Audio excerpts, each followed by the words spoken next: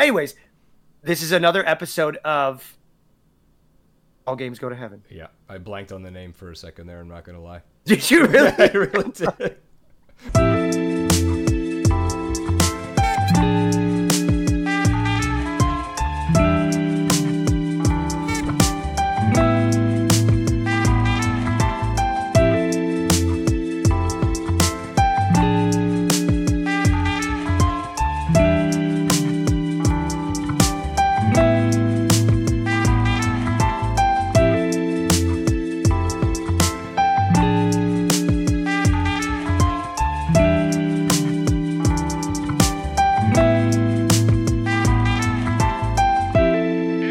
This is All Games Go to Heaven, Episode 4, Xcom, Enemy Unknown.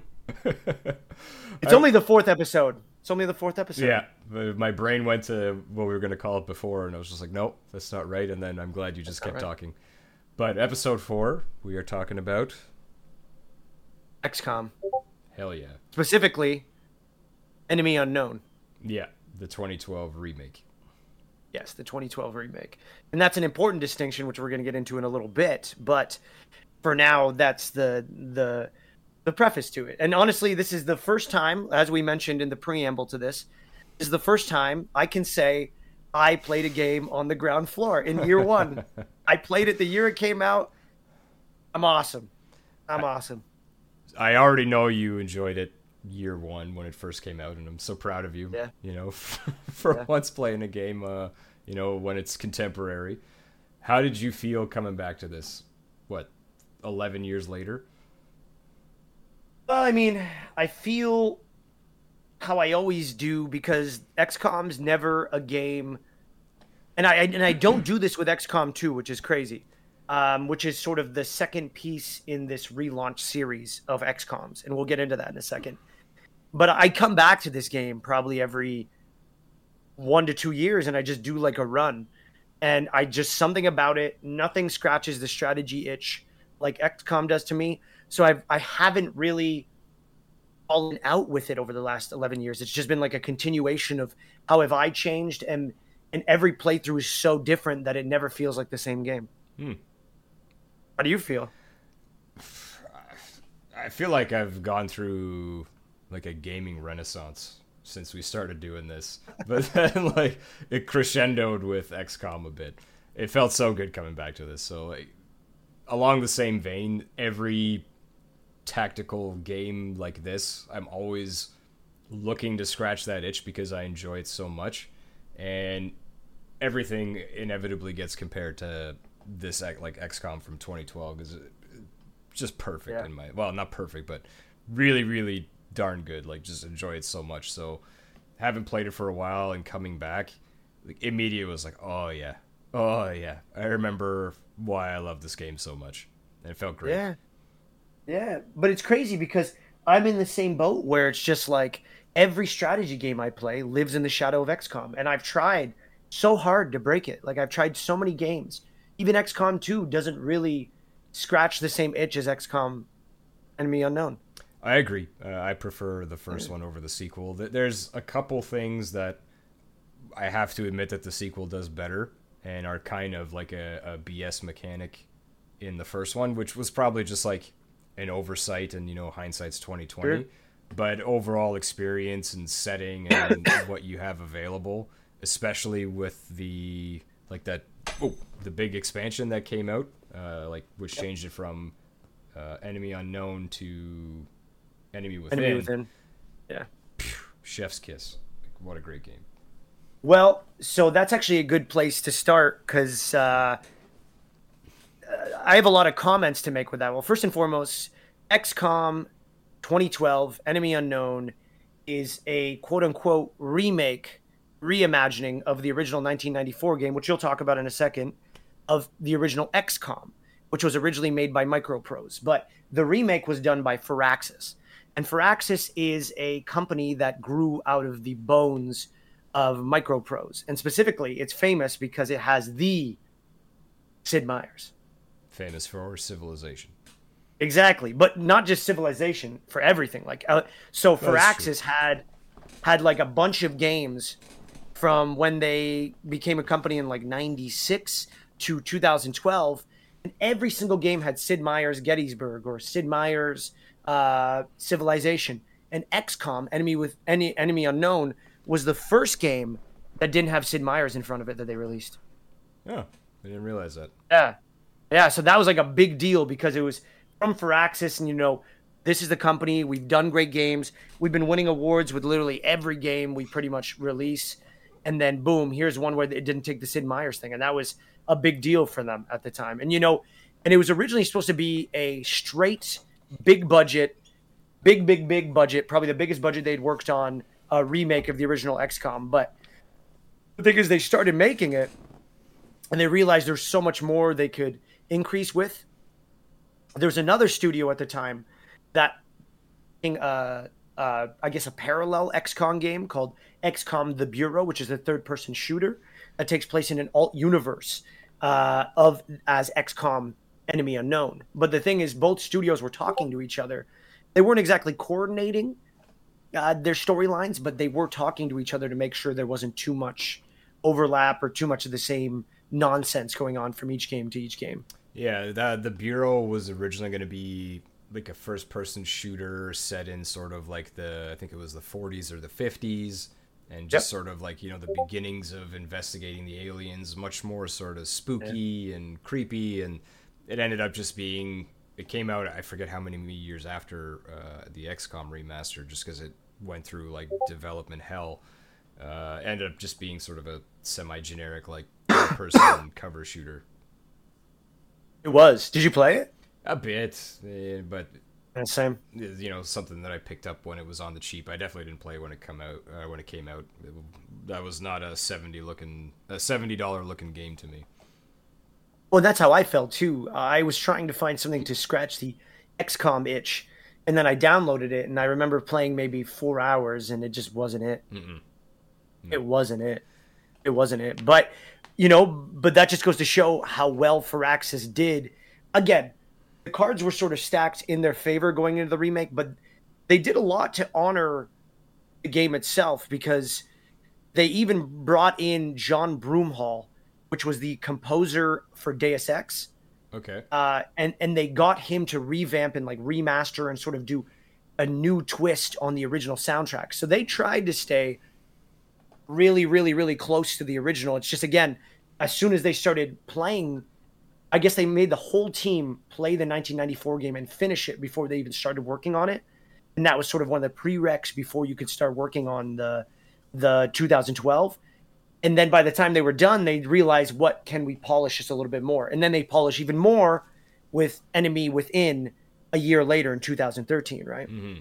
Like the bones are still there, and I'm glad that they didn't just go for, like, we're just gonna put a nice coat of paint on the original XCOM from 8 years ago, or 18 years ago. Like the perfect, or one of the easy examples of that is movement and actions. In the original one, you had a meter that was full of, I think the resource was called time, but it was all these like little dots, and you would move and that meter would go down. You shoot, that meter goes down. So maybe a little more precision based, if you want to call that. But I what they did in the new one, where you have you have the blue grid where it's one of your actions to move, the yellow grid where you're sprinting and that's both of your actions. They made it much more legible, and which I don't see it as them dumbing down the formula. I think they took something that worked before and improved it.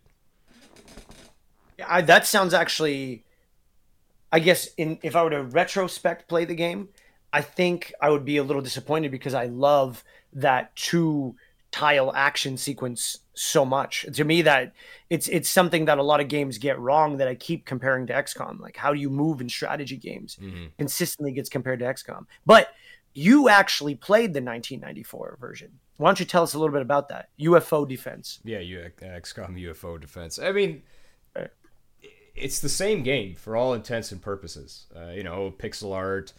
You still have the same thing of, permadeath with your squad. You're going up against increasingly difficult aliens, or more powerful aliens with better technology. you're researching your own technology. You have to build up your base. You have to shoot down enemy UFOs. Like, it's all there. Uh, the original one, came out when I was like 6 or 7. I actually have like a limited experience with that, and one of the things that always stuck with me is whenever the aliens would take their turn, it would go to this screen that had this just sick pixel art of like a dude with a gun, like kind of looking scared, and there's a shadow behind him, and like the outline of an alien like coming up behind him while he's trying to. It just looks sweet, and it really helps set the mood. You know, definitely visually does not hold up, but No. it hurts now to sort of look at that one and play that, but it's still playable. Like, if you enjoy the 2012 one and you want to see what the original was like, I'm sure there's a way that you can find it, you can play it. Like, it's great. The one that I played more of, because there was 5 sequels to the original. Yeah. I played the second one, which was Terror from the Deep, where you've stopped the supposed extraterrestrial threat, but now everything is underwater. The aliens are so you're building underwater bases. All your guys are wearing helmets with rebreathers and stuff like that. There's underwater bases, underwater ships, blah blah blah. Supposedly there's another alien force that buried in the bottom of the ocean, and after you fend off the first wave, this is the next wave. So that was the one I played more. Got pretty far. I can't remember like some of the enemies. I think there's still some of the ones that we're used to. Definitely the original one still has mutons and the gray men and the thin men and everything.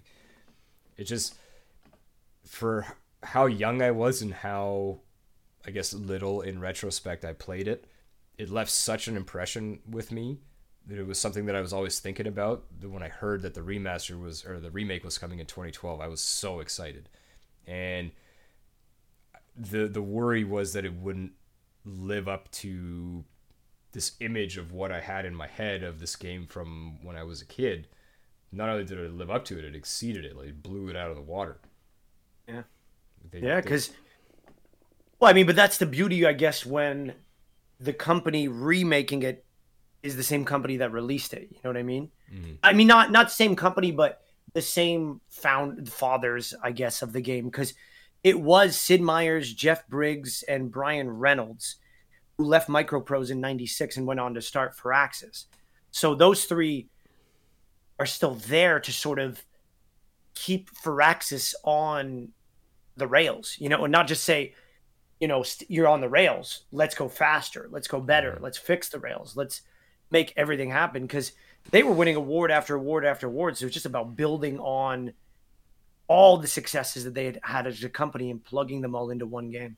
Sure, and they definitely have that strategy game experience, which I think helped them refine the formula even further into the XCOM we got in 2012. Yeah, because Civilizations works on a very tile-based system, which is something they borrowed for that on a micro level, I guess, versus a macro level. Yeah, sure. Yeah, but honestly, good on them. And Myers, it's funny, one of the crazy facts I found when I was doing research on this, he was only the second person ever to be inducted into the Academy of Arts and Interactive Sciences Hall of Fame. The second person. Who was the first? Shigeru Miyamoto. Oh, that makes sense. Yeah, the Nintendo. The king. Yeah. The king. Well, I think he's the king because he created Mario, Zelda, and so many freaking legendary titles that define my entire existence. our childhood. Literally. No, my existence even now. I still play a lot of those games. Yeah, minus the Zelda, yeah. We'll talk about that. No. In time, we'll talk about that. We're talking about it again. Anyways, another funny thing I found was when the reviews first came out, because when you look at the Metacritic scores or the gamer scores on this game, there's a lot of positive, but it's not overwhelming 9.5s like you see with other games, because I guess this was kind of the Elden Ring experience for a lot of gamers. The initial reviews were all, this game might be too hard for the casual gamer. Like, this is relentless. But then other people who loved that one of my favorite quotes was, "Dying is back in fashion." That's the most Reddit comment I've ever heard. But that was from Yeah, a yeah, Gamer a Critic in review. 2012. You know what I mean? But I mean, yeah, but on the original was even more brutal by a wide margin. Like you could not make any mistakes in that first one. It felt like. well, gaming in general was more brutal because I mean that's something we talked about when we were talking about Star Renegades and sort of the retro gaming, right? Mm. Was it pulled its punches a lot less. Sure, well, 3 lives and you get a game over. It's not like there's checkpoints everywhere and Yeah. this or that. I mean, to a certain degree, with XCOM, unless you're doing Iron Man mode, which we'll explain, Talking about that, yeah. you can game it, right? You save at the start of a mission or before you even launch it, and then if things don't go well, you reload it. You'll pretty much get a similar loadout if you saved at the start of a mission. So you can cheat your way through it. I think it sort of takes away the fun of it, but I'm not going to pretend like I didn't lose one of my top soldiers back in the day and couldn't live with it and reloaded a save. Oh yeah, I remember the first time I beat the campaign, I save scummed the shit out of it. Like every other tile move was like, oh, I'm throwing one of my precious guys into the unknown fray that's about to be revealed, and there might be 10 looming extraterrestrials about to descend on me. Well, no way. Save, load, save, load. I was bad. I was bad during my first run. I was very bad. I wasn't that. It's just XCOM was, I'm sure a lot of my excess playing time was me just save scumming one level that should have been 2 hours that took me 6 hours because I save scummed it. Jeez. Okay, so let's set it up. What is XCOM? So what does it even stand for? Extraterrestrial combat or something like that? It's anyway. A good thing one of us Googled that, right? Before we started this episode. Do it. I'm not doing that right now. Say it before I start. XCOM means that it is a great stalling. XCOM great stalling. Or that maybe means... it doesn't mean anything. I don't know. Okay, I don't know. It doesn't say anything. Okay. So, humans are living peacefully on Earth when one day an overwhelming extraterrestrial force begins attacking and destroying cities, killing people, abducting them for unknown reasons. So the governments of the world all come together to fund this one program that will operate globally called Xcom, and you play as the leader of this task force, if you want to call it. So the game is split into 2 sections. There's the management, where you're building up your base, you're taking care, well, not taking care of, but recruiting and customizing your soldiers, taking care of the research, building equipment, tracking the movement of the aliens, and trying to build satellites so that you can have awareness of what's going on globally and keep the panic levels down. The more countries that you can keep in the XCOM project, the more funding that you get, and money is very important because you need that to research and buy gear, etc., and build new facilities. If the city reaches, or a country reaches, maximum panic, they withdraw from the project because they think you're doing a crappy job and they're going to try and spend their resources elsewhere. The other half, maybe you talk about the other half, Mike. You mean the in-battle stuff? Yeah. The actual ground on the ground? Yeah. First off, XCOM means extraterrestrial combat. I was right then. And yeah. And you're the leader of a elite multinational paramilitary organization. Okay. That's what XCOM is. Come on, you didn't know that? Idiot. I said you were the commander of this, elite, this global task force. Tomato. Paramilitary organization. Multinational paramilitary organization. Which one of us had to read it and which one of us remembered, huh? I'm not reading it. I don't have notes in front of me off screen right now. I just look to the right. Your eyes darting. No! Eyes. Anyways, so like Steve said, you have this overview tactical map where you're trying to contain the spread of the alien threat across the globe, but the key to containing that threat is you launch excursions to a variety of different mission types. One can be a UFO has landed in a country and it's taking prisoners, and you send your Harrier jet, your X-Men-esque Harrier jet filled with your squad to. It is. That's what I always remembered it as because the X-Men did it. Yeah, it was. And you send it to the mission location. Sometimes it'll be you have to secure a scientist that's going to help you with your overall agenda. You'll rescue an engineer that'll increase your research powers or your production powers. Sometimes it'll just be aliens are blasting a city and you're sending your guys in to try and save as many civilians as possible. But you go there and you drop your team off, which can be anywhere from 4, or I think you start off with 3, right? No, 3? 4. You start with 4. 4. You start with 4, and I think you can max out at 6. Mm-hmm. Your team drops down. You are faced with area that is now your sort of, I call it a chessboard. When I describe this game to people, I describe it that you have 4 to 6 guys, and they have anywhere from 4 to 30 guys in this contained area, which is going to be your area of combat.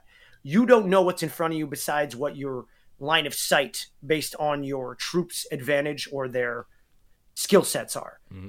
As you move forward in this area, different parts are revealed. And as different parts are revealed, if aliens are there, they will cut to a nice animation and they'll scurry out and they'll take tactical deployment. And then it becomes a bit of a game of chess. Each of your soldiers has, like Steve was saying earlier, in a sense, 2 moves. Which those 2 moves can either be moved to move as far as you possibly can and use both moves in a distance move to get to cover, to flank an enemy for a next turn, or B, you can move one of your guys up and potentially shoot or potentially do a covering fire, or there's a variety of different actions each class and type that your team has or character has access to. And in a sense, you enter this game of chess where both of your squads try to move around each other to kill one another. There's no other way around, or capture it depending on where you are in the game.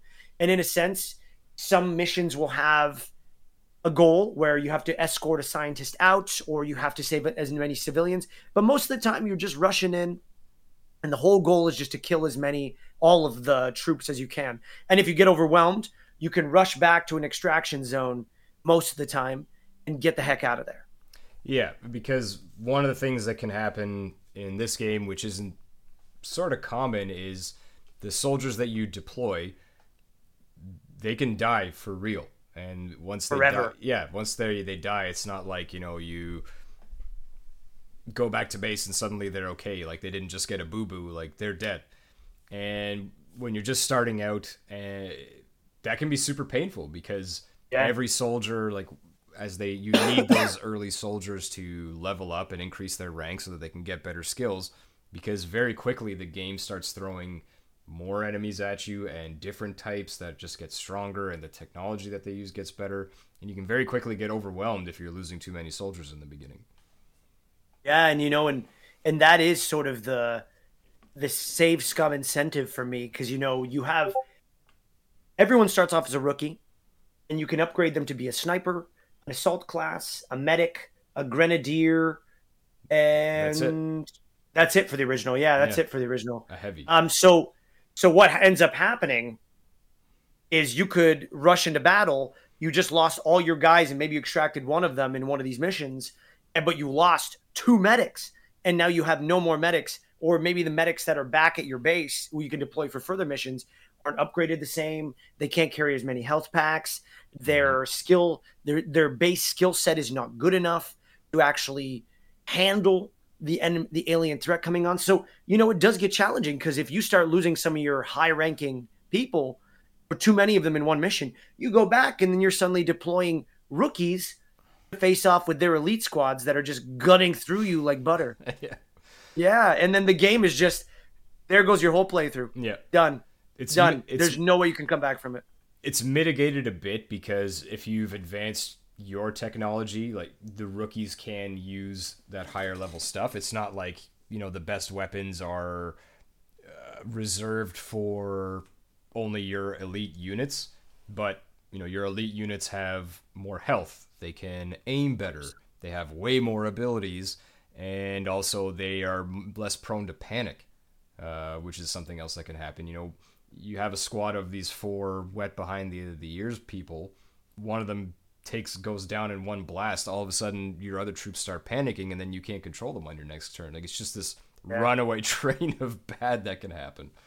Well, and throw in the fact that you have a number of alien class types that can manipulate your soldiers' minds based on your skill check for will. And a lot of these rookies have very terrible will. So if you throw in a sectoid, which is a weak enemy, they can control most of your guys if they have weak enough will. You can protect them with mind shields and different sort of strategies, but in the end of it all, if somebody rushes in and a sectoid controls one of your guys, suddenly now not only do you have one less guy, maybe one of your guys is panicked. Now you're only controlling maybe 2 or 3 men, and they have an enemy behind enemy lines, because the only way you can save that troop that's being mind controlled is by killing the sectoid controlling it or killing your own trooper. Mm-hmm. And sometimes, you don't have the choice to free them. Like, if they're doing damage and you're nowhere near that commander, you got to make that tough call, and it sucks. Yeah, I mean, but so just to legitimize my save scumming even more, my first playthrough, I remember I think I got 20 hours or like 18, 16 hours into my game, and I got to a point where I didn't realize how ruthless the long-term consequences of you losing people is. You really, there really is a scale to how fast the enemies start leveling up. Because it starts off gradual, and they'll start throwing mutons at you, which are a bit of like they're heavy soldiers. And then suddenly you start getting sectopods, and you start getting, no, not in that game, or it's sectopods. No, I'm shaking my head like, oh my god, like sectopods, and there's other. I forget what the disc is called. The heavy floaters, the berserkers. Like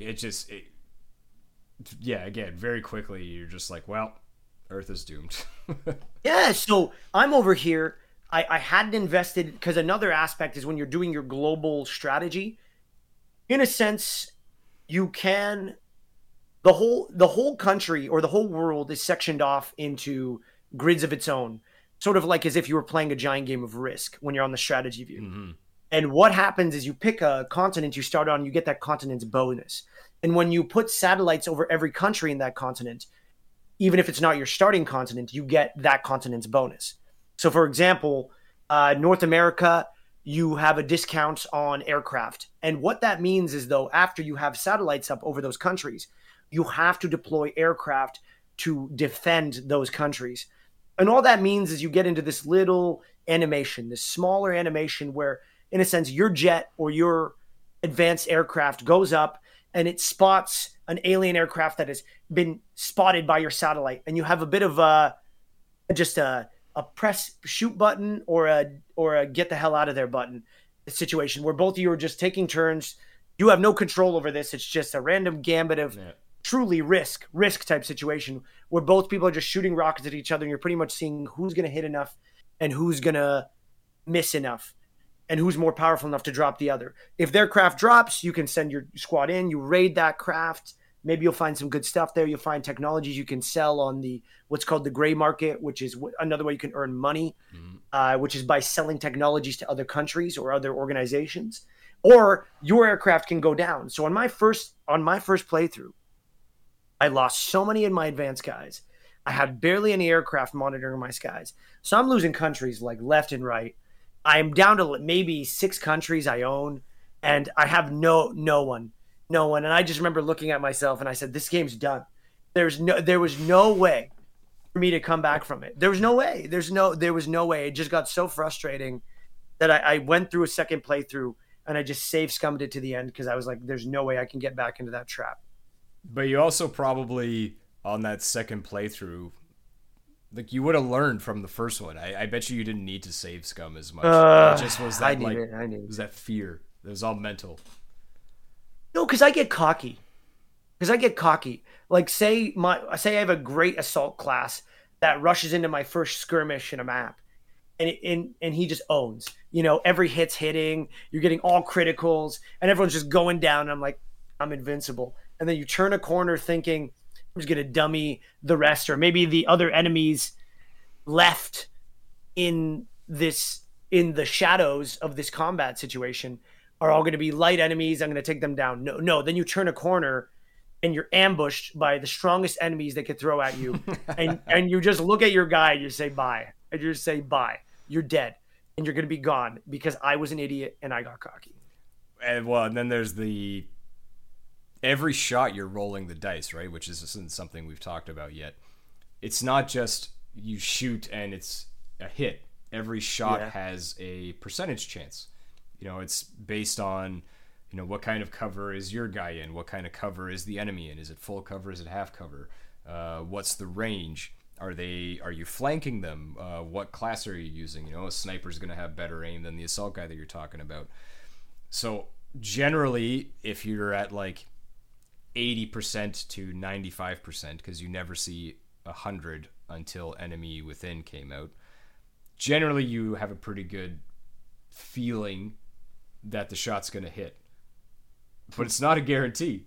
And I know you've experienced it where you roll up on somebody and it's just like, okay, I got a 95% chance. I take this guy out, he can't shoot me, and then the soldier that I probably overreached with will be in an okay position. And then you take that 95% shot, and then the alien goes, huh!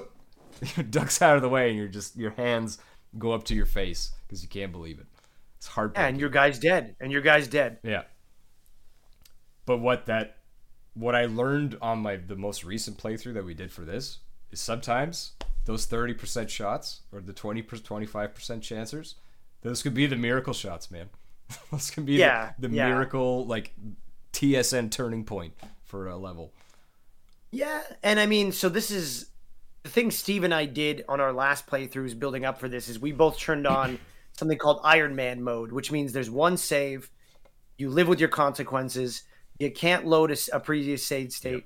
So my strategy with this time around, which was going very effectively before I lost my save file, this is a side tangent we don't even need to get into. And it was Simon that dared us both to do this for the episode.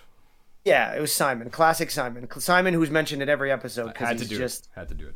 He's a legend. But like not a good legend. Yeah. Like one of those legends you want to forget because there's people who tell ghost stories to their children about them or to discuss them from going into that street down the road. Anyways, we both tried Iron Man, and my strategy was just slow creep this time. Slow creep. Take as much time as you need, and take your time to flank your enemies. Really play the chess game. So I took an opposite approach, but I think, did you play the Iron Man on Enemy Unknown or Enemy Within? Enemy Within. Okay. So before I explain why my approach was different than yours, let's talk about Enemy Within. So Enemy Unknown comes out. It's out for about a year. Great game. It only has the 4 classes that Mike mentioned. The assault shotgunner, the sniper, the medic, who uses like a rifle, and then the heavy, which is rocket launchers and just a big old machine gun. Eventually, Firaxis releases this free update called Enemy Within, which added new enemies. It also added mech troops to the humans, so you can basically turn a human soldier into RoboCop from here down, and then they get into a huge mech suit. It's awesome. One of my favorite upgrades to that. You can also have like a drone, an autonomous drone, and then you can genetically modify your soldiers. Both of these are technologies that you have to research and unlock, but it expands the options that you can do with your soldiers. But to do these things, you need a new resource that they introduced into the game called Meld, MELD. Yeah.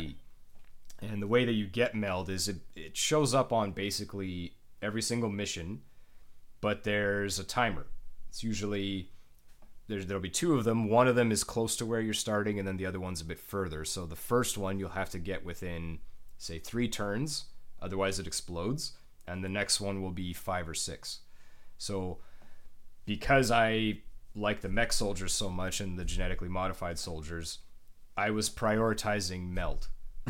And holy, did I suffer the consequences in the beginning of I can imagine. first mission, 2 soldiers gone. Second mission, 1 soldier gone. Like it was not going well. And then eventually it calmed down a bit, and but this Iron Man was brutal. I managed. I think I did a lot better than I expected to. I only lost 2 countries, or 1 country, which I think was Argentina, and I lost probably the best rookie I've ever seen.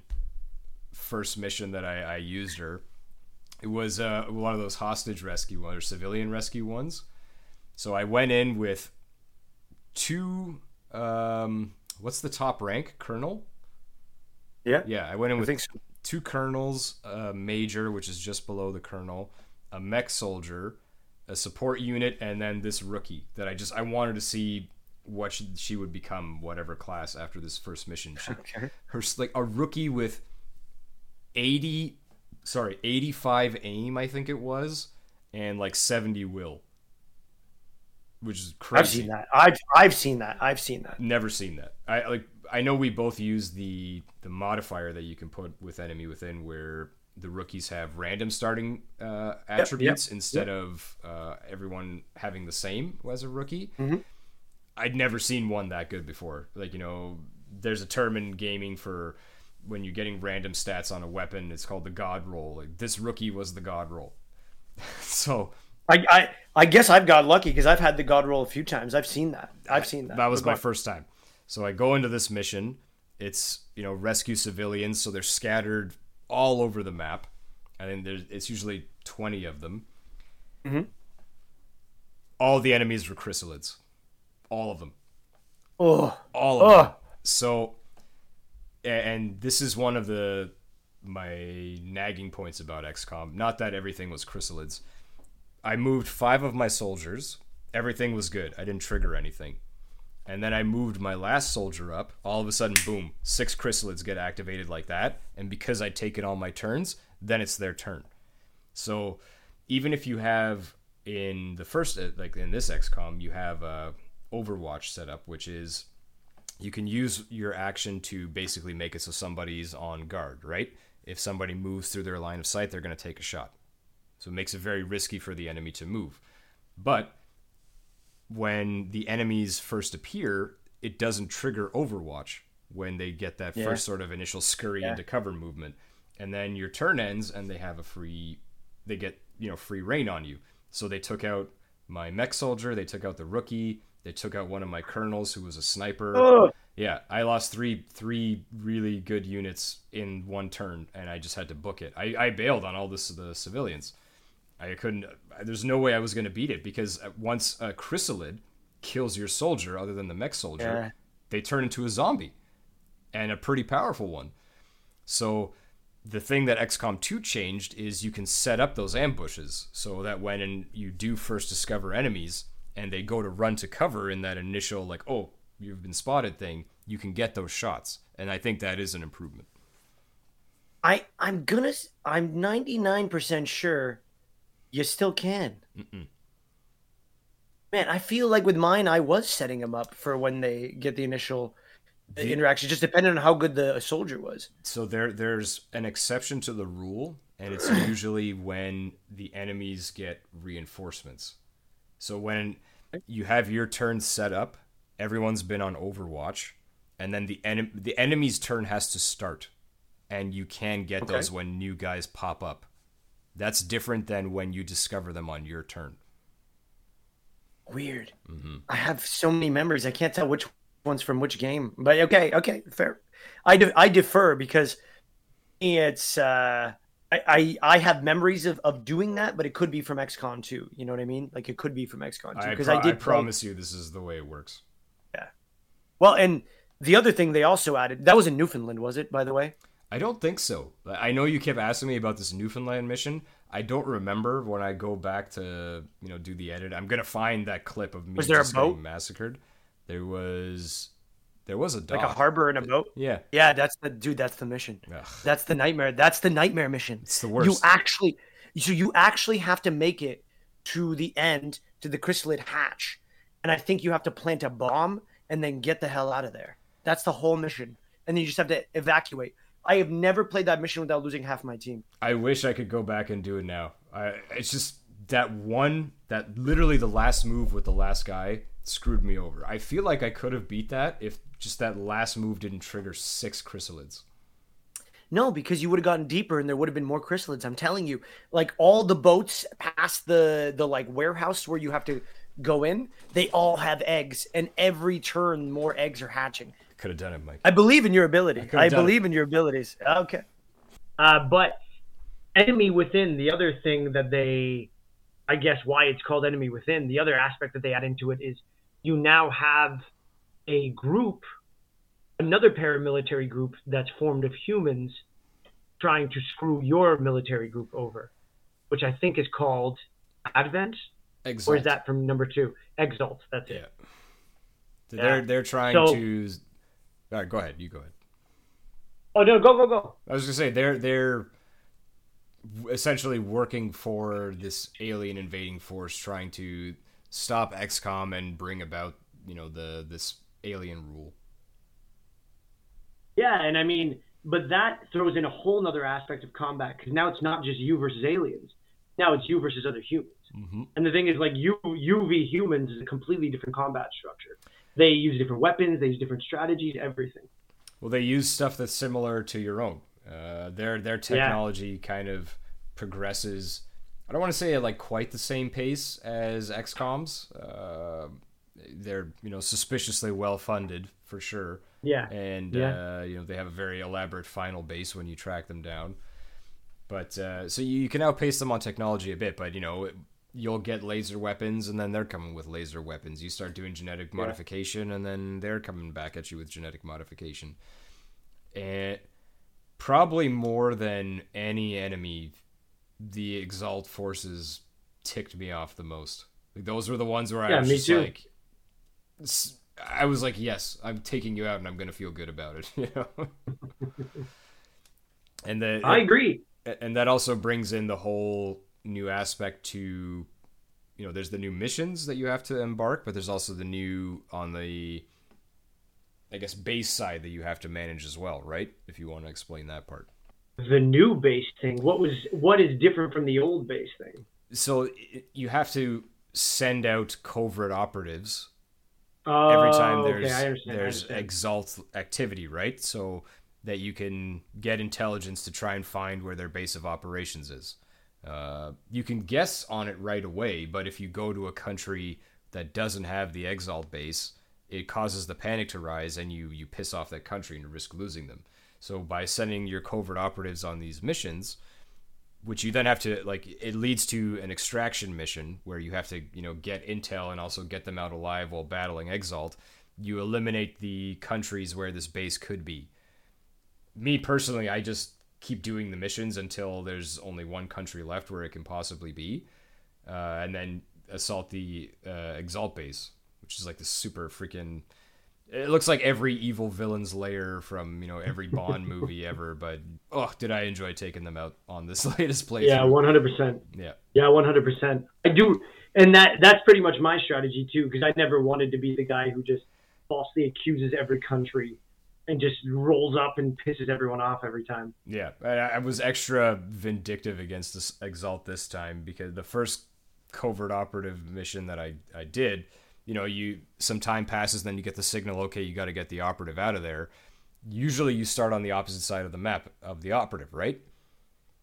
So yeah, I moved all 6 of my guys up towards the operative. Everything is fine. And then I took the operative's turn last, popped them down off the roof of a building where they started, and then started booking it towards my troops. And then, of course, that move triggered 3 Exalt soldiers that were hiding in a building right behind my covert operative. First turn of the Exalt troops, take out the covert operative, mission failed. And I was just like, wow. I got so mad. I got so mad. And that hurts. And that's the thing with this game is, I guess that's why dying is back in fashion, is because it really is your job to die. Like, you're not expected to survive until you get badass enough at it. Like, if you get through this game and you haven't lost anyone, you have either safe scummed your way through it, or you really took the easy road. Yeah, I mean, Something can always happen. And there is an easier difficulty, right, where enemies are doing less damage and it ups your aim. But it definitely does have that in common with Elden Ring, where your failures hurt, but you're also going to learn from your failures.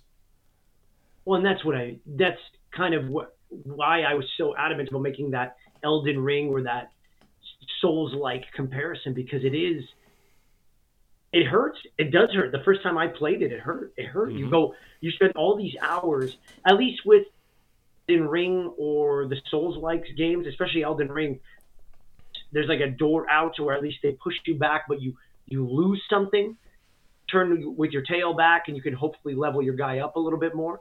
But with them, you're just screwed. You can get to a point where you've completely screwed yourself over. And that, what happened with you and Exalt, that's happened with me with the aliens so many times. You go in, or you're going to save a scientist and you desperately need that scientist. And everything's going great. And you've even gone through the first skirmish or two, no problem. And then your scientist moves and it just triggers the biggest, baddest enemies. And they just shoot a rocket launcher into the van that blows up 2 cars that all your guys are hiding behind, and everyone's dead. Yeah. Even the environment's not your friend sometimes in this game. And no, but that's the beauty of it. Yeah, and for all the hours that we've put into this game, it still will surprise me. And on this latest run, I think, I might have mentioned it to you offhand one time, the craziest enemy force that I've ever experienced on a shot down UFO mission. So, I shoot down the UFO, great. I'm going to go in there, take out whoever's remaining, try and get some materials or some stuff I can research. So I get there, I take the long way around. Okay, I get a couple mutons and a berserker. No problem, I can handle that. And then I go a little bit further, and it's 3 sectoid commanders. One of them takes control of my not top tier, but my better, my only mech unit, who was like rank 3 or 4. So now my mech unit's coming after me. And then I move again, and it spawns 2 more mutons, another berserker, 6 heavy floaters, a sectopod, and 2 drones. It was ridiculous. Like pretty much all at the same time. I sent the assault guy after the sectoid commander, and I tried to hide. I would run and retreat, or shoot and retreat. Yeah. Somehow I pulled it off and I didn't lose anybody, but that was insane. It just kept coming. Yeah, because the only troop you can't really retreat from would be the chrysalids, because they have a longer range of movement than you, no matter what. Pretty much anybody, yeah. Yeah, because I've had to do that many times, where I just remember retreating and hoping that some would stay back and only a vanguard would go forward, Oh, and there was also the alien version of the mech trooper on that mission too. See, but that's what's crazy is sometimes on these down ships, they all just pool in one area. So as soon as you trigger it, it's game over. Oh yeah, it's that's chaos. And you'll be going through an entire map. It's even worse when you have the missions where how many guys you have, because how they sometimes give you the surveillance going into the mission of how many people you're going to come up against. With those ones, those suck when there's something like 24 units, but you've gone so far and maybe you found 2 to 4 and you just know you're going to turn a corner and stumble into that and stumble into exactly that. Oh, you hope that half of those are going to be sectoids if you're lucky, but it's just not going to happen. I honestly feel like the game took pity on me at one point, where I think it was after that chrysalid mission where I just got half my squad wipes. I had to go rescue an engineer, and every enemy in that mission was a thin man. Oh, that's nothing. Right? That's nothing. So I got through it, but I was just like, I had 4 rookies and 2 like meh people on that mission. I was like, I'm for sure not going to rescue this engineer. Like, there's no way. And then it was just, there's a group of thin men, there's a group of thin men, and it was like, is the game being nice? Like, what is this? But it will usually do that on the evacuation missions, like if you're rescuing a scientist or an engineer, because I've played many of those as well, and I always remember having a civilian in tow that I'm trying to rescue when that happens. You know, it's no go on. No, I was just gonna say I'm used to it still being a mixed bag. I don't remember ever having a mission other than say like the first few where it's just sectoids or just thin men, or maybe a mix of both. Like we're talking maybe 15 hours into a run here, or 20 hours into a run, getting just thin men. Like, it's like Sure. what? Like, But it can happen because I don't think it's pity. I think it's sometimes the combination pre-rolls. Like they know that there's a certain number of missions that have certain amount of conditions attached to them. And if you get the roll of that mission, for example, that engineering mission, and that map, then it'll roll a pure thin man outlook for you. You know, I remember even after I'd already found sectopods, which are these giant alien mech units that can tower up to 3 stories and always have the height advantage over your troops. And also get free Overwatch and have a massive cannon just that comes out of them. It does so much damage. It's such a dangerous unit. One of the top 3. But I remember even after I had triggered this, I went on a mission, and I think it was a downed UFO. And sexapods are in play, mutons are in play, berserkers are in play, floaters are in play. And on that mission, all I had was 4 or 5 sectoids and only thin men. And I didn't know what golden juice had been given to me, but I was happy. I took it. I ran with it, you know. But it's interesting because listening to you talk about your Iron Man, I gave you a bit of a lowdown of what happened to me on my Iron Man, because I had no problems. I lost. I think I got in about 16 to 18 hours before I lost my save file. But even 18 hours in, I had only lost 2 soldiers. Nice. But I had lost 6 countries because that's the thing that we haven't even talked about yet, is that you can strategize a balanced approach, but in truth, almost everything costs you something. If you're using your credits early on in the game to advance your troops, then you won't have enough satellites, and you won't have enough satellite nexus or satellite nexuses. Control units, nexuses, which allow you to build more satellites and to host more satellites over countries, and therefore more countries will be taken over. If you spend all your money getting aircraft and nexuses and satellites over countries, then the globe will be safe, but maybe your units will be weaker. Maybe you didn't spend enough buying good armor and good guns and stuff like that. And then on top of that, maybe you didn't invest in enough aircraft. You didn't research enough for people to get boosted up. You don't have enough scientists. You don't have engineers. Every decision you make has a consequence somewhere else. And that's what I love about it. Yeah, and even just selecting a mission, it's very rare that you have just one option, right? Usually, you know, so once you've done all your stuff at base, you have the option to, it's called scan for activity. And what this does is pass time. So research takes time, engineering projects take time, building new facilities takes time, so on and so forth. So as you pass the time, and either you're going to get a hit of alien activity, and then in that hit, there's usually, I think it's 3 missions. And it'll tell you the panic level of each of these countries and what the rewards are, and you know the estimated difficulty, which usually means how many units and you know what caliber you're going to face. So you can only pick one, which means the one that you pick, it's probably not going to reduce the panic level. It's just going to keep it where it is. But the other 2 countries is going to increase by 2 points. So I don't think it is.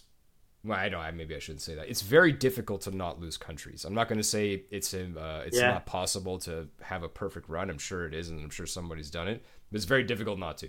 Yeah, because I've had runs where I lose a lot less countries, but I just remember losing more men early on. Not when your save's coming. I know when your save's coming. No, when I save scummed, I remember, I think in year 1 of having this game, after I'd already beaten it, I remember having one save scum run through where I wasn't too bad. Like I'd learned so much about the game, but I had become obsessed with trying to get as close to a perfect run. I became too attached to my characters who hadn't died, so I didn't want to lose any of them. I didn't want to lose any countries. So I had a lot of save states from further back just in case consequences came up. And that was I've come close to a perfect run, but it wasn't a perfect run. I still lost some countries. But nevertheless, I think we've done a good job overviewing. What I want to know, because we're here, what does your perfect squad look like? So that it depends. Before Enemy Within came out, 2 snipers. There are whatever, you know. I'm not even going to justify myself. 2 snipers, 2 assaults, one medic, and 1 heavy. But in Enemy Within, especially on this Iron Man, it was like whatever I can get. At one point, I had 1 sniper, 1 support, and 4 heavies. You know, but I kind of liked it. I was very set in my ways because I had a formula that worked for me. So this Iron Man has sort of made me adapt and appreciate the different skill sets more. I use the rockets of the heavies way more than I ever used to, even if I just have the one guy, and I invest in that side of the skill tree now because I've seen how useful those can really be. But so now, if I'm ideally, I would have still 2 snipers, a mech unit, heavy soldier, support, and an assault. Okay.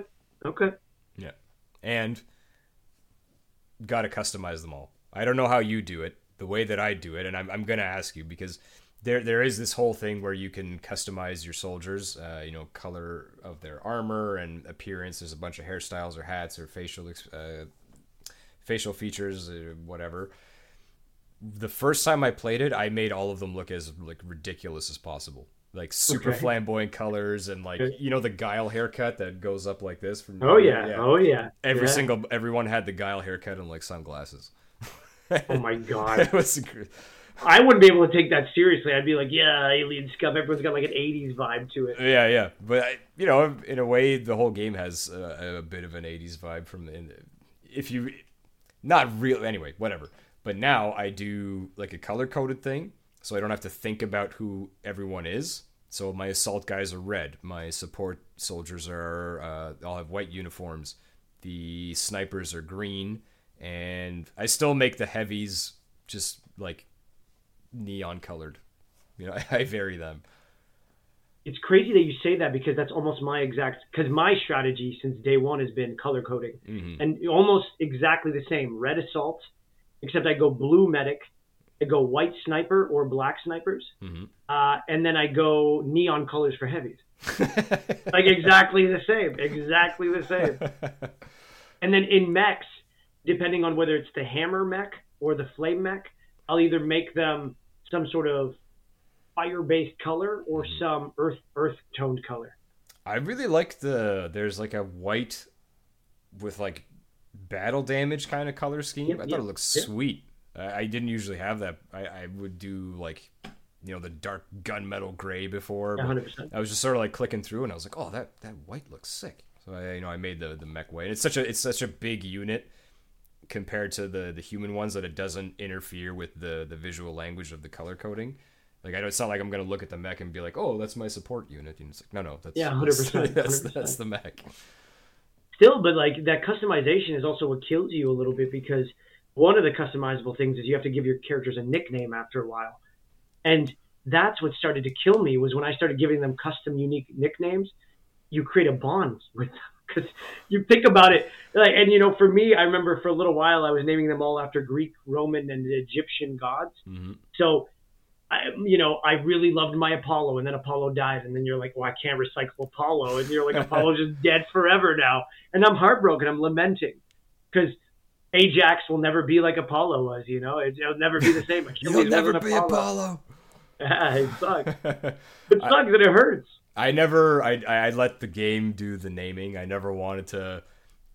As soon as I assign the name, it gets too real. I don't want to do that. I know, that's what I mean, dude. A friend of mine that I was talking to this game about was using like his brother and his sister-in-law. Oh, but they'd be kicking ass, and when the game assigned them a random nickname, he was like, "Oh, you're like Killer Queen, and this is your nickname." Like he told them, it was like I could never do that, man.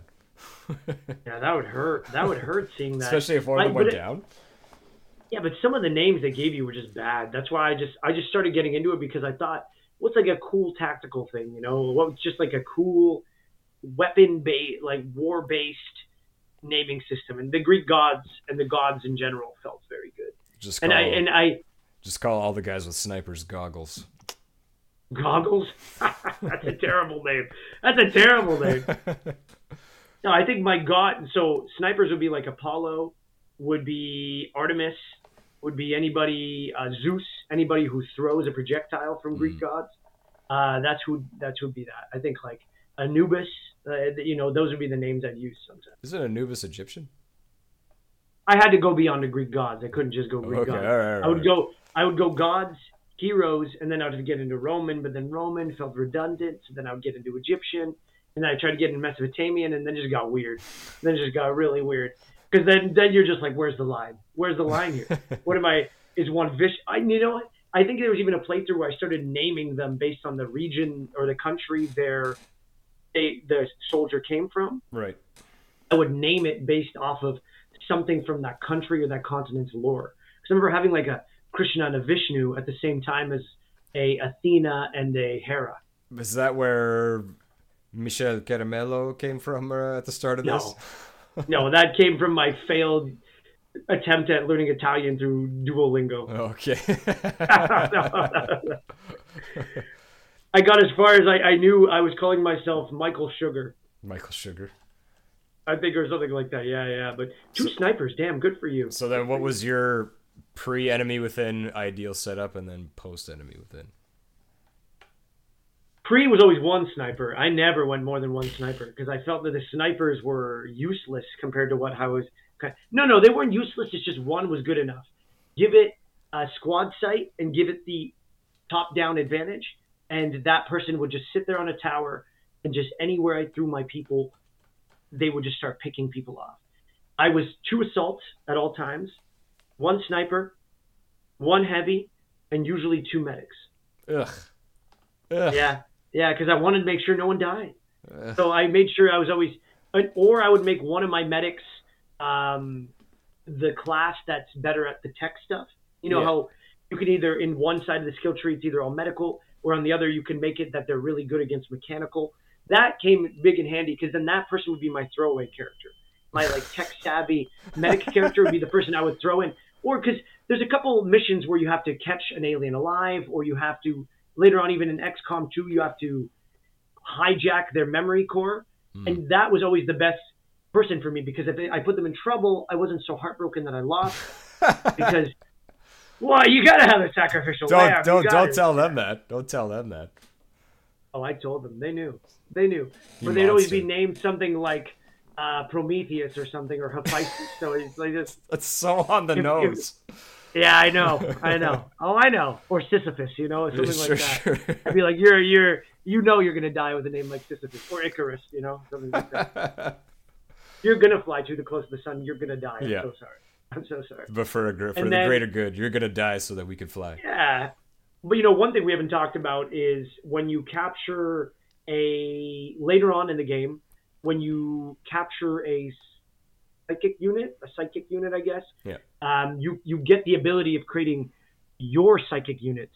And I found that they weren't as useful in Enemy Unknown, but with Enemy Within, you know, this is where it got crazy. Because with Enemy Within, I usually had 1 mech unit. I didn't like using more than 1 mech unit. So my ideal would be 1 sniper, 1 mech unit, 1 little automated tank.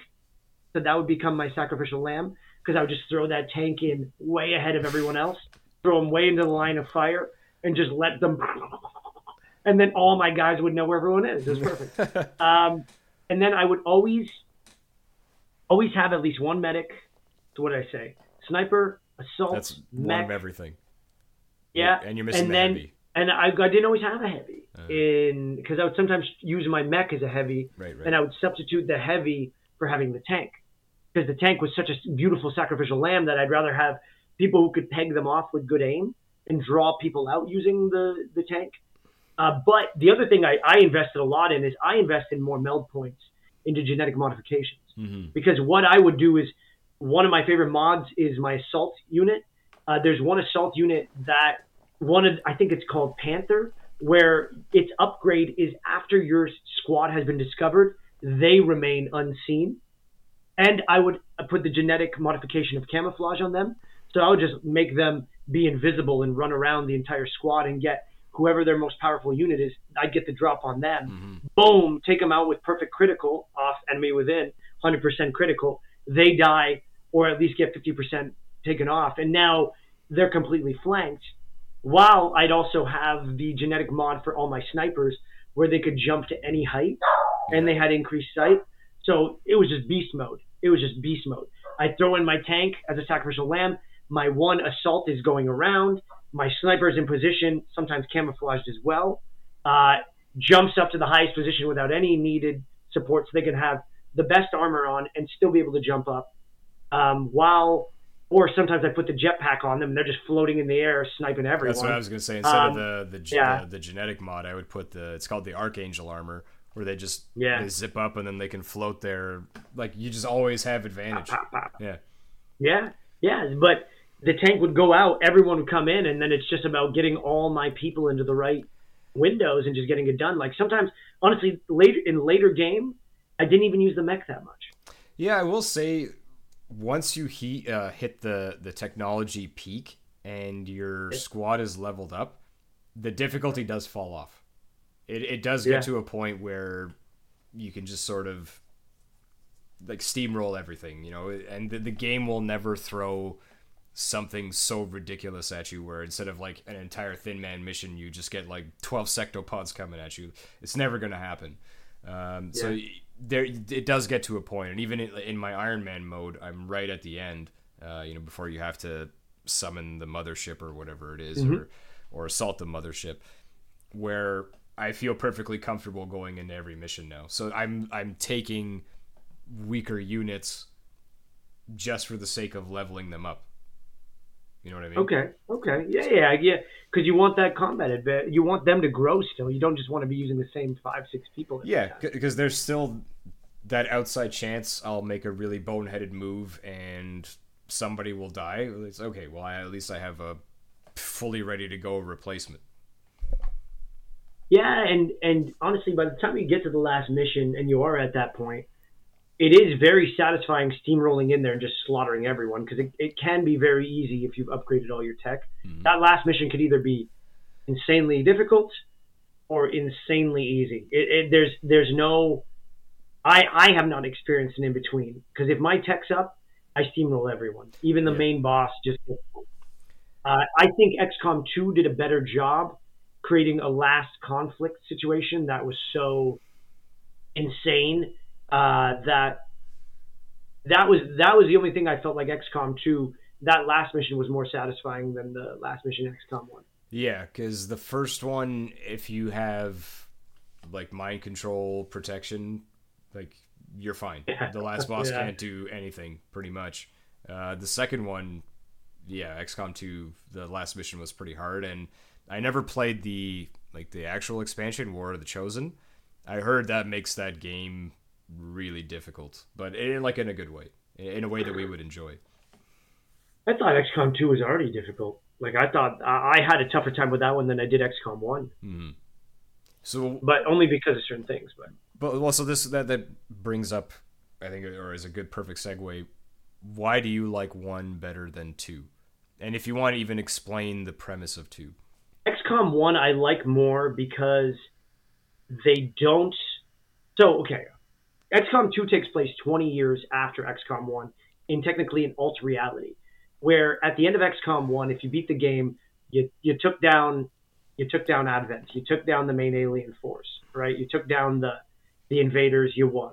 In XCOM 2, they give you the hypothetical situation where the aliens won and they control society now, and they're turning society into these strange hybrid alien humans. And you find out that's kind of been the main purpose of these aliens going from planet to planet, invading different species, trying to find the perfect combination between these psionic overlords that control the whole race of aliens and all these failed attempts at melding them with their sort of ultimate consciousness with different species. But humans can perfectly bind. So that's why humanity has become their main target. So you're now playing as a resistance force. Really, 20 years after XCOM is dead, the commander, your character, your invisible character, gets taken captive, and the game starts with that person getting released, and suddenly now you rescued. are built. Yeah, you're rescued, and then now you rebuild the resistance. So you not only do you have this XCOM funded military, but now you're just this guerrilla resistance force going into already alien controlled countries and freeing them from that control. Mm-hmm. But one mechanic I didn't like was the Advent Project, because it, in a sense, took a time clock and put it upside down for the game, where now not only do you have to think about everything we've already talked about in a sense, but now you have to be moving at a certain rate through countries. Yeah, and I think the purpose of that, like, I get why they did that, is what we're just talking about, how by the end of XCOM 1, there's no real threat anymore, and you could just keep doing your research, keep building things, keep going on missions, and, steamroll everybody there and just get this perfect squad to take on the last mission. It loses any sense of urgency, whereas in XCOM 2, that Advent Project, it keeps that there. You can't, faff about, for a lack of a better word. So I get it. It's not really that's not a gripe for me. The Advent the countdown, or the Advent Project countdown, I guess, which is the time clock, did get bad for me in that it was a dimension I didn't want to think about, because my favorite part of the game is building a squad, advancing technology, and just taking it at your own pace. Like, for example, there's another mod on Enemy Within, which is called Marathon Mode, which makes the main campaign last way longer. But there's a big negative with XCOM 1, which is similarly to when your technology gets all the way up, you can kind of steamroll things. By the time you control every country, the only real missions left to do are shoot down at UFOs and invade them. Mm-hmm. And that gets pretty friggin' boring. Yeah. That gets bad. That's at a point where I'm like, I need to finish the game now. It's time to finish the last mission. I hear you. What about you? I kind of just like the premise of the first one better, and I like the technology you get access to. Like, there's no mech units in the second one. I never felt like your squad got as badass in the second one as they did in the first. And maybe it's the eternal optimist in me. I like the idea of this global task force that's come together to, sort of save all of humanity, versus you just, like, the second one is essentially, now that I'm thinking about it, it's Star Wars. You're the Resistance, and you're going around, like, you're, instead of a hidden base, you have like a helicarrier from the Marvel movies. Well, you know what it is exactly. It's Battlestar Galactica. No, no, it's not. Yeah, because after the Resistance starts fighting back on the planet, do you remember that? After they take over all the initial planets in season 1 and 2, then the Resistance starts fighting back. You're kind of the Resistance fighting back. When What's-Her-Face goes to get the arrow of Apollo, and she ends up stuck back on the planet, and she links up with the Resistance, led by that football player, or whatever that game from it is, the tackle ball star or whatever. Well, and then the Resistance is fighting back, trying to take back units. I think Starbuck is the name of the character you were trying to think of, but Battlestar Galactica lost me after season 2. That show went way off the rails. I enjoyed it. Nevertheless, we're here to talk about XCOM, but no, and there's also, the pace at how they threw enemies at you. It was equally unforgiving, but I don't know. I just didn't enjoy. XCOM 2 felt a little more rushed. It felt a little more rushed. Like, I couldn't take my time with it as much. It felt like I had to be doing things at a certain pace, at a certain order, where I'd just get overwhelmed by either the Advent Project or by the enemies they're throwing at me. Versus XCOM was still overwhelming, but I don't know. It was my kind of overwhelming, and I don't even know why. I don't know how to articulate it. It felt right. I think in XCOM 1, I think you almost explained it by accident there. Like Okay. in XCOM 1, there's multiple paths to victory in a sense. Yes. Like, okay, you're in XCOM 2, if you're not researching, it feels like, I'm sure somebody's going to say, oh, you guys are completely off basis here. You know, you can do this or that. Like, whatever. In both of our experiences, it feels like if you're not researching the perfect thing, or you're just going to be outpaced and you can't survive.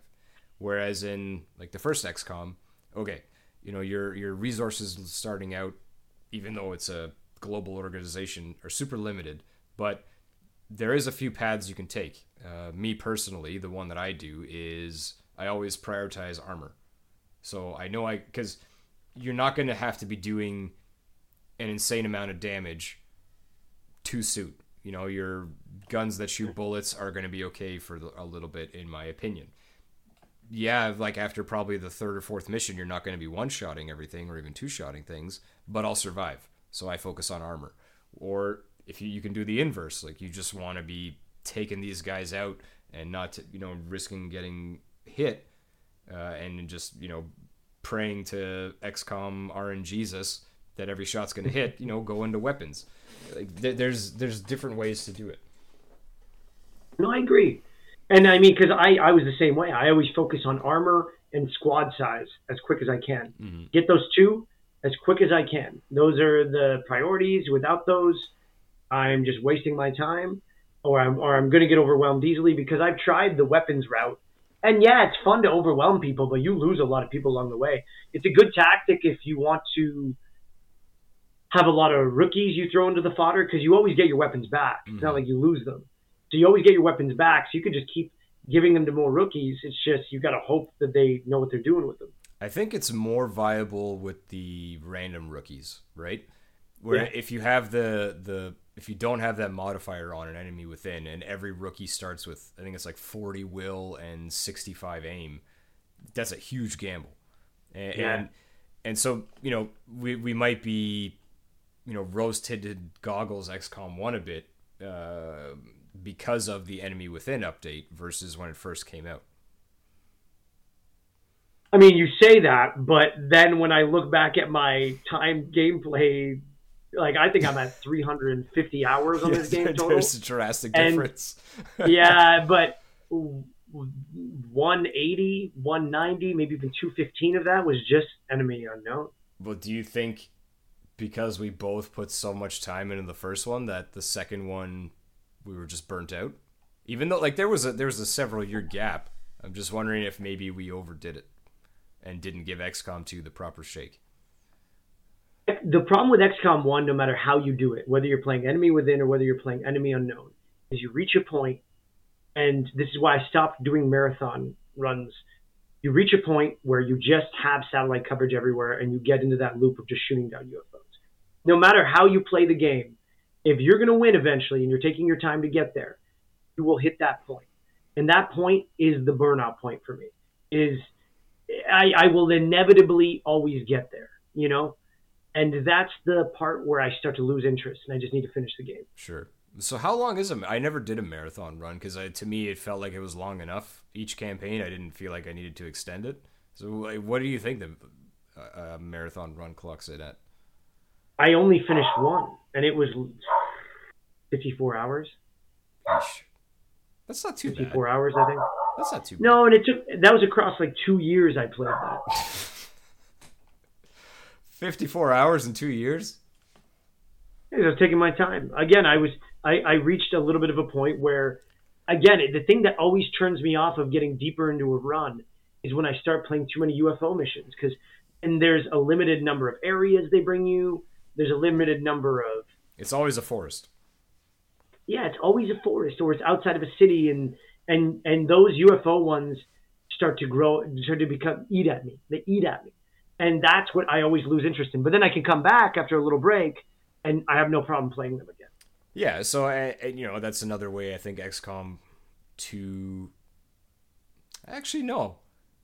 I was going to say that's the way XCOM 2 improved, where you had more variety, but when I'm thinking about my XCOM 2 playthrough, it honestly feels like every mission was human alien hybrid city. Right? It didn't feel more varied than the first one. No, you just exactly. There's more of that urban landscape. That's all it is. Yeah. I mean, but go ahead. still, it's still more interesting. I'm happy they took me there instead of forests the entire time. Well, in the first one you had forests, gas stations, supermarkets, the occasional office complex. Yeah, but those office complexes ones and the ones with structures are always my favorite because a rocket launcher can destroy anything. You blow up a gas station, boom, 4 or 5 guys go with it. Or you blow up a wall and suddenly everyone waiting inside is revealed and now you can see everyone and now they're the ones who have lost the advantage of surprise or the element of surprise. So do you have is there one class that you think is better than all the rest? I mean, I do like Sniper. I'm not going to say I don't like Sniper. I'm not going to get offended on like I did with the Star Renegades one. Because it is Sniper for me because I don't know how I would use 2. 2 seems redundant. It's not There's redundant. So many other things. I don't know. So you how you mentioned with the support guy, there's you can have the skill tree that's way more focused on healing, and you can have the other skill tree that's more like a combat support as opposed to a healing support. Yep. So you can have the same sort of thing with the sniper, and it's I do like a hybrid where I have the sniper that's built up where I can just park him anywhere, and with squad sight he sees the whole map. And then also with double tap, so if he gets a kill, he can shoot again. If he gets a kill, he shoots again. If he gets you can just keep shooting as long as you have ammo with double tap. And then I have a second sniper that I can move and shoot. Because one of the caveats with the sniper until you get that perk is if you move, you can't shoot with the sniper rifle. Which is, I think, the plasma sniper might be the most powerful weapon in the game other than the mech gun that's the size of a human being. Yeah. So, depending on what the map looks like, having a guy that can't move and shoot could be super dangerous. Even with squad sight, if they're around a corner or something, like you're not going to get them. No, but that's where I guess the mech come in handy because a mech can just punch through a wall and just knock out anybody on the other side, or they can turn the corner and just flamethrower 10 dudes who are just clustered together. So I don't know. For me, I use the sniper, but I don't know. For me, the most effective, the most kills were always from that assault class I would throw around the other side because when you get the plasma shotgun, it's definitely as strong as the plasma rifle. It's just you have to get way closer for it to be that effective. Sure. Or what is it? The rail gun, I think, is stronger than the plasma shotgun. The rail gun, I think, is the mech thing. It's called an alloy cannon, which is the yeah, but your assault can carry that. Yeah, the alloy cannon, yes. But the mech version, the top tier mech soldier weapon is a rail gun.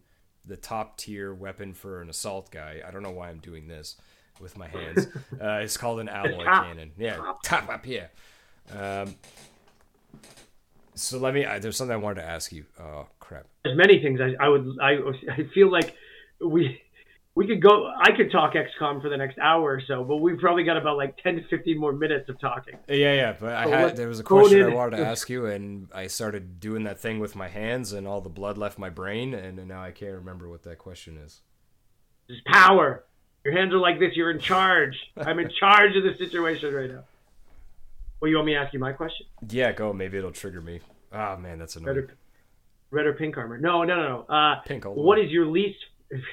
Besides Exalt, what is your least favorite enemy to go up against? Probably the heavy floaters.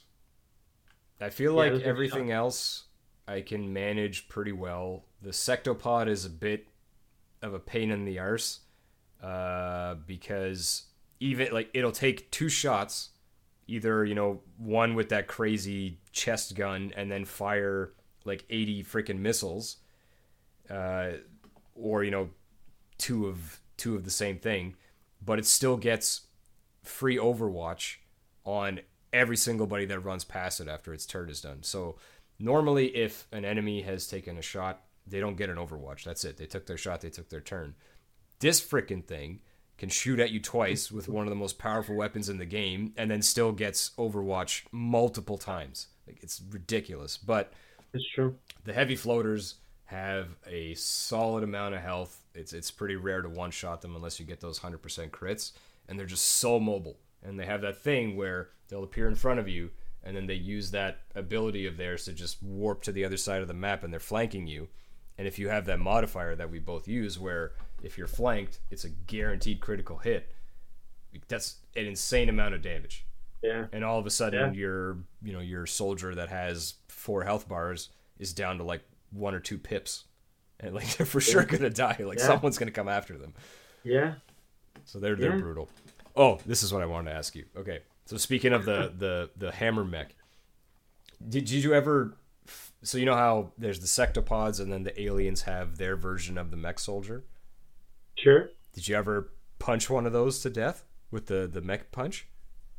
Well, then their entire thing goes like and like collapses, doesn't it? No, there's a unique animation where like your mech soldier grabs their mech soldier, like throws them on the ground. It's this like huge. Yeah. It's badass. Love that. Yeah. I love that they added that. Yeah, I mean, it's crazy because there's a couple different things, and I think some of this is bleeding in XCOM 2, because in XCOM 2 you get the blade with the assault class.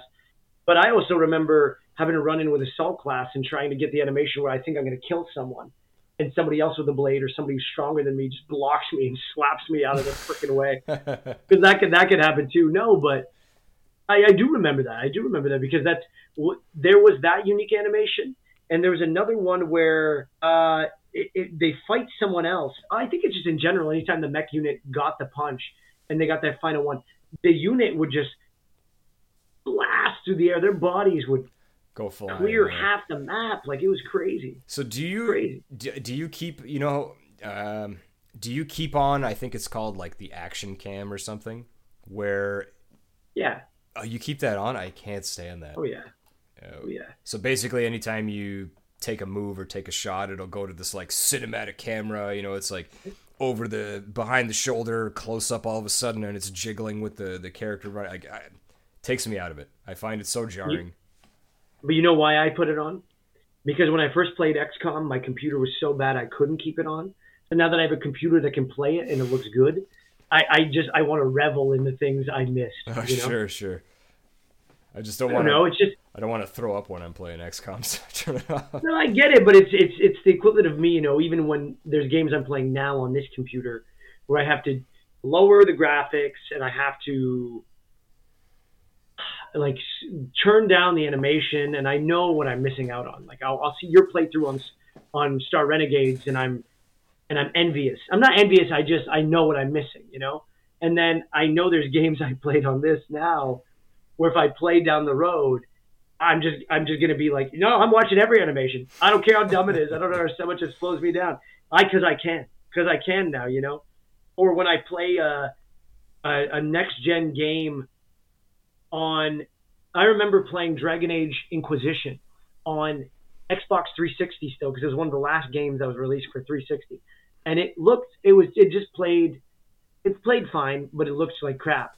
And then I got it again on sale on PS4, and my God, I put in some serious time into that game because the graphics were just so good that they pulled me in right away, and I was just enamored. I was like, I don't even care what the deficits are in this game. The graphics are so good. I'm interested. I don't know how you got through that twice.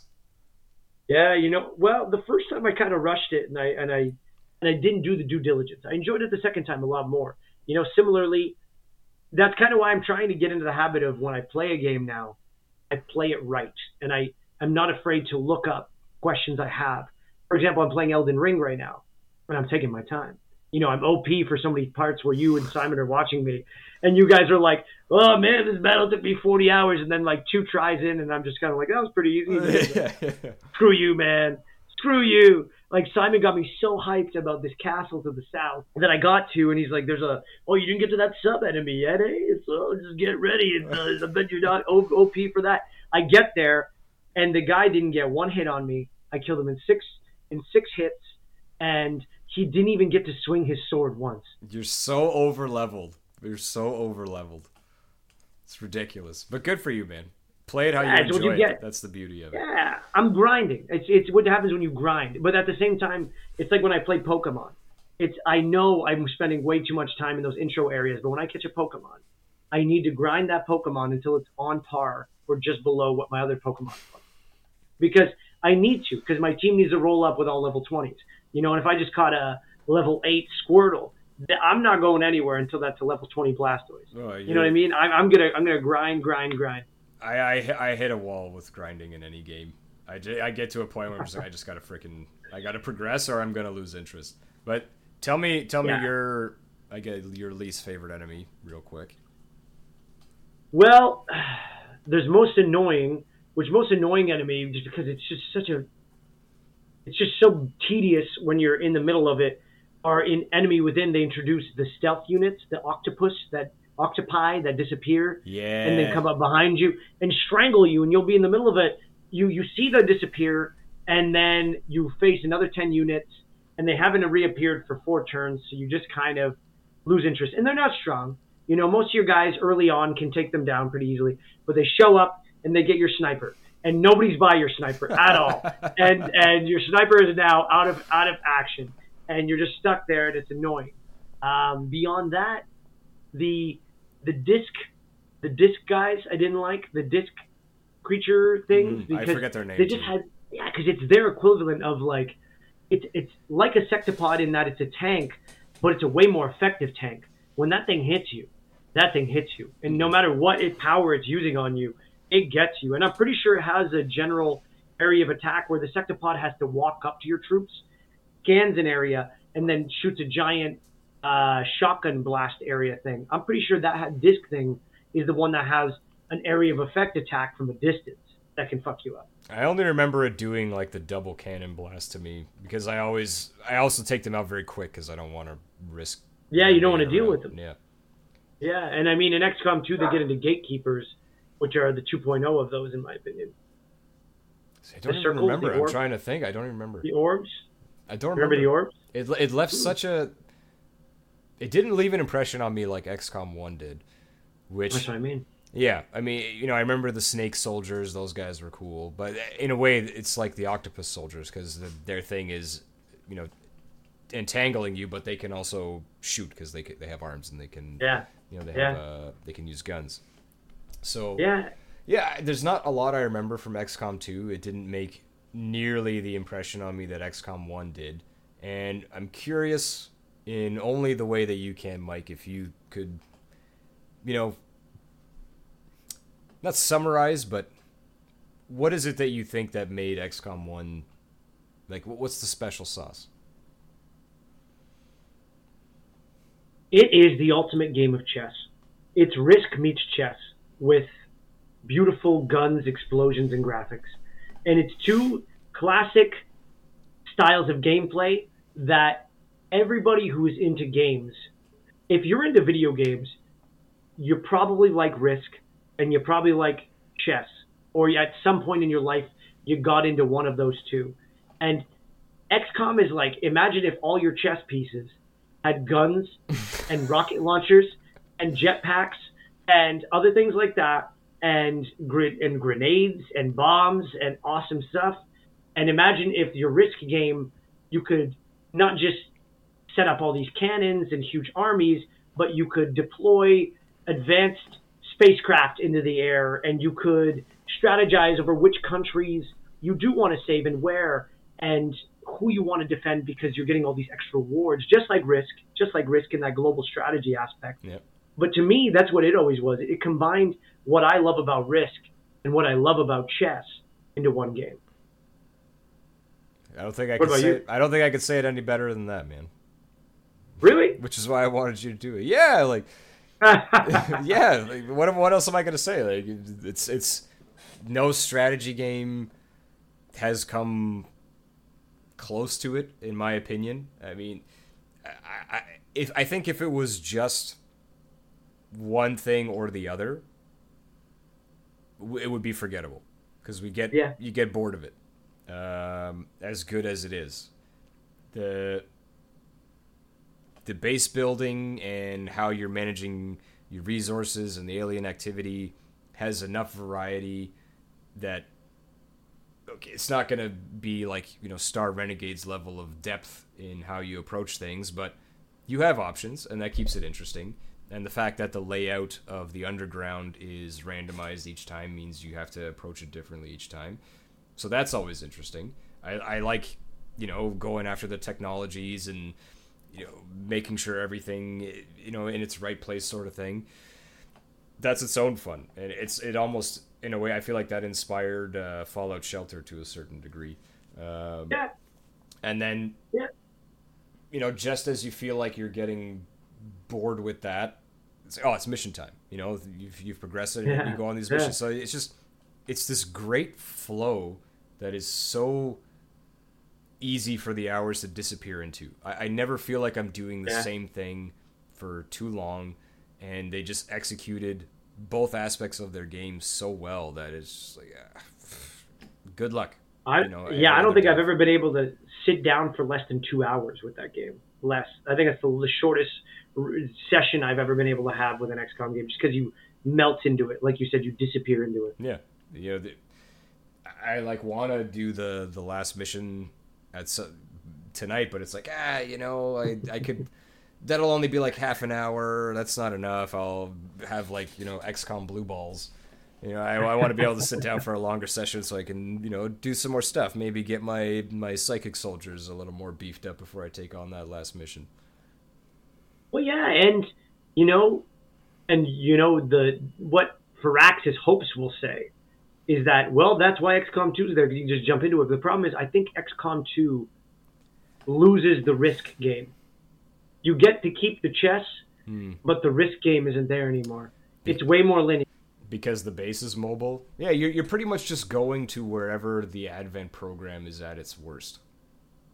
Yeah, and you can only move, and you're incentivized by where a satellite. You're kind of always being led. You don't get the choice of making a really dumb move, like only protecting Africa and losing all of Europe. Which I didn't do. On my last run, I didn't do that, but I did. Sure. Oh, yeah, I know. Africa gives you the best, monetary bonus. So I agree. I don't blame you for that choice. Yeah, but you gotta be able to keep your foot in everywhere, and the thing is, and it's sad because they also released a game called Chimera Squad, which is just the chess. It's like a game that's just the chess, and I have more impressionable memories and core memories from Chimera Squad than I do from XCOM 2, and that tells me something. You don't think that's just because it was more recent? I think it was more unique. I think they built on the inner chess match aspect in a totally unique way, because they take the timeline aspect from Star Renegades and they meld it with, now you get to play as some of the aliens, because now the story of that one is that, the aliens have fallen, and now aliens and humans have to live in cohesion with one another on Earth. And now what does a police force look like that's part alien, part human? Yeah, I guess the part that we somewhat skipped over, you sort of touched on it when you were talking about the XCOM 2 story, is all the aliens that you're killing are all subjugated. They're not trying to kill humans by choice. They're all essentially slaves of this, psychic dominant race, which, they said they're searching for the most compatible physical form, which ends up being humans. But once you beat them, there's still aliens here, and they integrate into society. And then Chimera Squad. But I guess the whole point in the raw root of the 1994 game and what 2012 kept alive was that you do feel like you are repelling an alien invasion, and that's all that matters. There's not all this intense, deeper backstory, where in XCOM Enemy Unknown, you learn a little bit about what's up with this alien race, who are they, and what are they trying to do with humans. In XCOM 2, it's just 2.0 and maybe too much story for what it's trying to be. Maybe. And I think, so, I don't know if you've heard of Xenonauts, the sequel. I have heard of Xenonauts. Xenonauts is the purer original XCOM experience modernized. So if you're looking to scratch that itch, there is an option there. I don't know if it's good or not, but it looks pretty good. I have it on my wish list on Steam. I probably won't be buying it anytime soon, but hey, it's there. Well, considering I'm over here complaining that XCOM 2 is chugging along on my computer, I don't think I'm jumping into a modern Xenonauts game and hoping it looks worse. It's like more of an indie studio, so it doesn't look as good. Maybe that'll run perfectly on your computer. I have a chance, a very small chance. No, but honestly, now let's get to that point. Why is this game why are we doing this as our first time? Like, why, in your opinion, do we love this much? Beyond just my explanation of why I love it, why is this held true to you? It can't just be because it was Risk and Chess. What has it left in you? What has it left in me? Like, what is the impression it's left in you? Like, what is that fond memory? Why is it a core memory for you, a core game? It's got to be a little bit of a rehash on Star Renegades. There's something about just a plan going well. And when it, I don't know about you, but I like feeling like, I know what I'm doing, and I'm not a dum-dum, even though for, in most parts, or a large part I am, but it's just I love sci-fi, the system that they set up for the battles, at least, it works so well. I cannot stress enough how good of a job that they did in relaying some pretty complex information in a way that you can understand it essentially instantly. Like, once you've gone through the tutorial and you know what those things are, you look at it and you go, okay, it doesn't take long, and it's really satisfying to use. I always enjoy it, and that just, again, adds into being able to do the planning and executing, and when it works, it feels great. And excuse me, even when it doesn't work and people are going down, for something with such a bare bones story, it does a really, really good job of getting you invested in, Goggles and Apollo and and these people. Like, you care about if they're gonna make it back, and as a result, I never want to give up on the earth. I want to keep pushing, and every time you're pushing, you're taking that risk, up to that tipping point where it becomes easy, of these people not coming back, and you just I always it draws me in of like, okay, I got to keep going, but I got to do everything I can to make sure that they're gonna make it home. Well, and it is, you could do kind of create, if you can keep them alive, you do kind of create your own X-Men. Like, I guess I'm just going to bring that back again, just because you do create your own combat team. Like, you do become close to them. I care more about them than I do the Earth at some point in the game. Well, I think as a result, you're making, like, you're filling in the narrative, at least for the soldiers, on your own. Yeah. And as a result, getting even more attached. Yeah, and then throw in the fact that it's not just, like you said, that chess match combat mechanics are so smooth, but the strategy elements are so smooth, the base building aspects are so smooth, the research, how you get research, you only get to research things as you kill the enemies and you dissect their dead bodies, or you capture them and you study them and stuff like that. Every aspect of this has been made in a way that games since 2012 that are in this field have all learned and taken something from them. Mm-hmm. That is truly a game that is worth remembering. I agree. Is that the note? What do I say to that? I mean, you always have these, like, nice sentiments. I don't want to add to that. It's just like, yeah, that's great. All right, see you later. Like, here I go. Well, okay. Well, nice sentiment. The dog shit. This was no. So okay.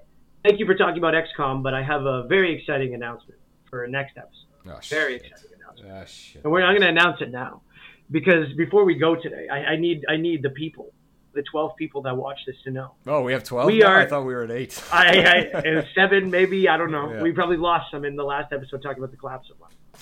But We are officially starting 2 episodes now that are games that one of us love and the other hate, or in my case might hate, because I don't actually hate any games, but we're going to see if we can get a game that I hate.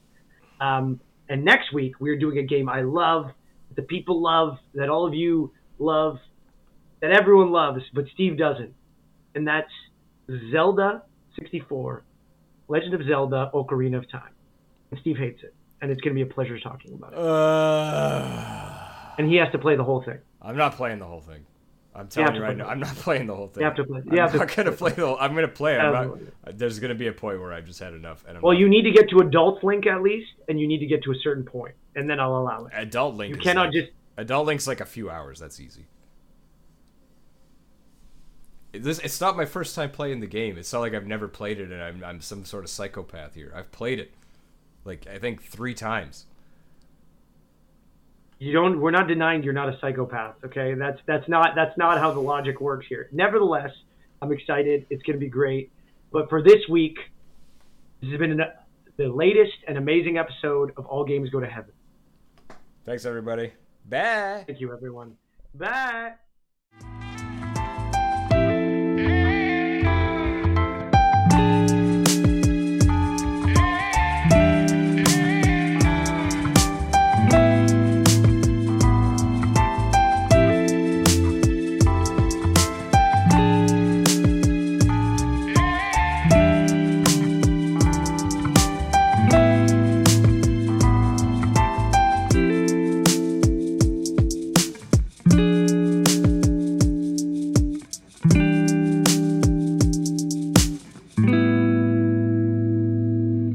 Big thanks to Aaron Rastovic for the sweet beats. Fantastic. Great game. That was a great game. One of the greats. Great.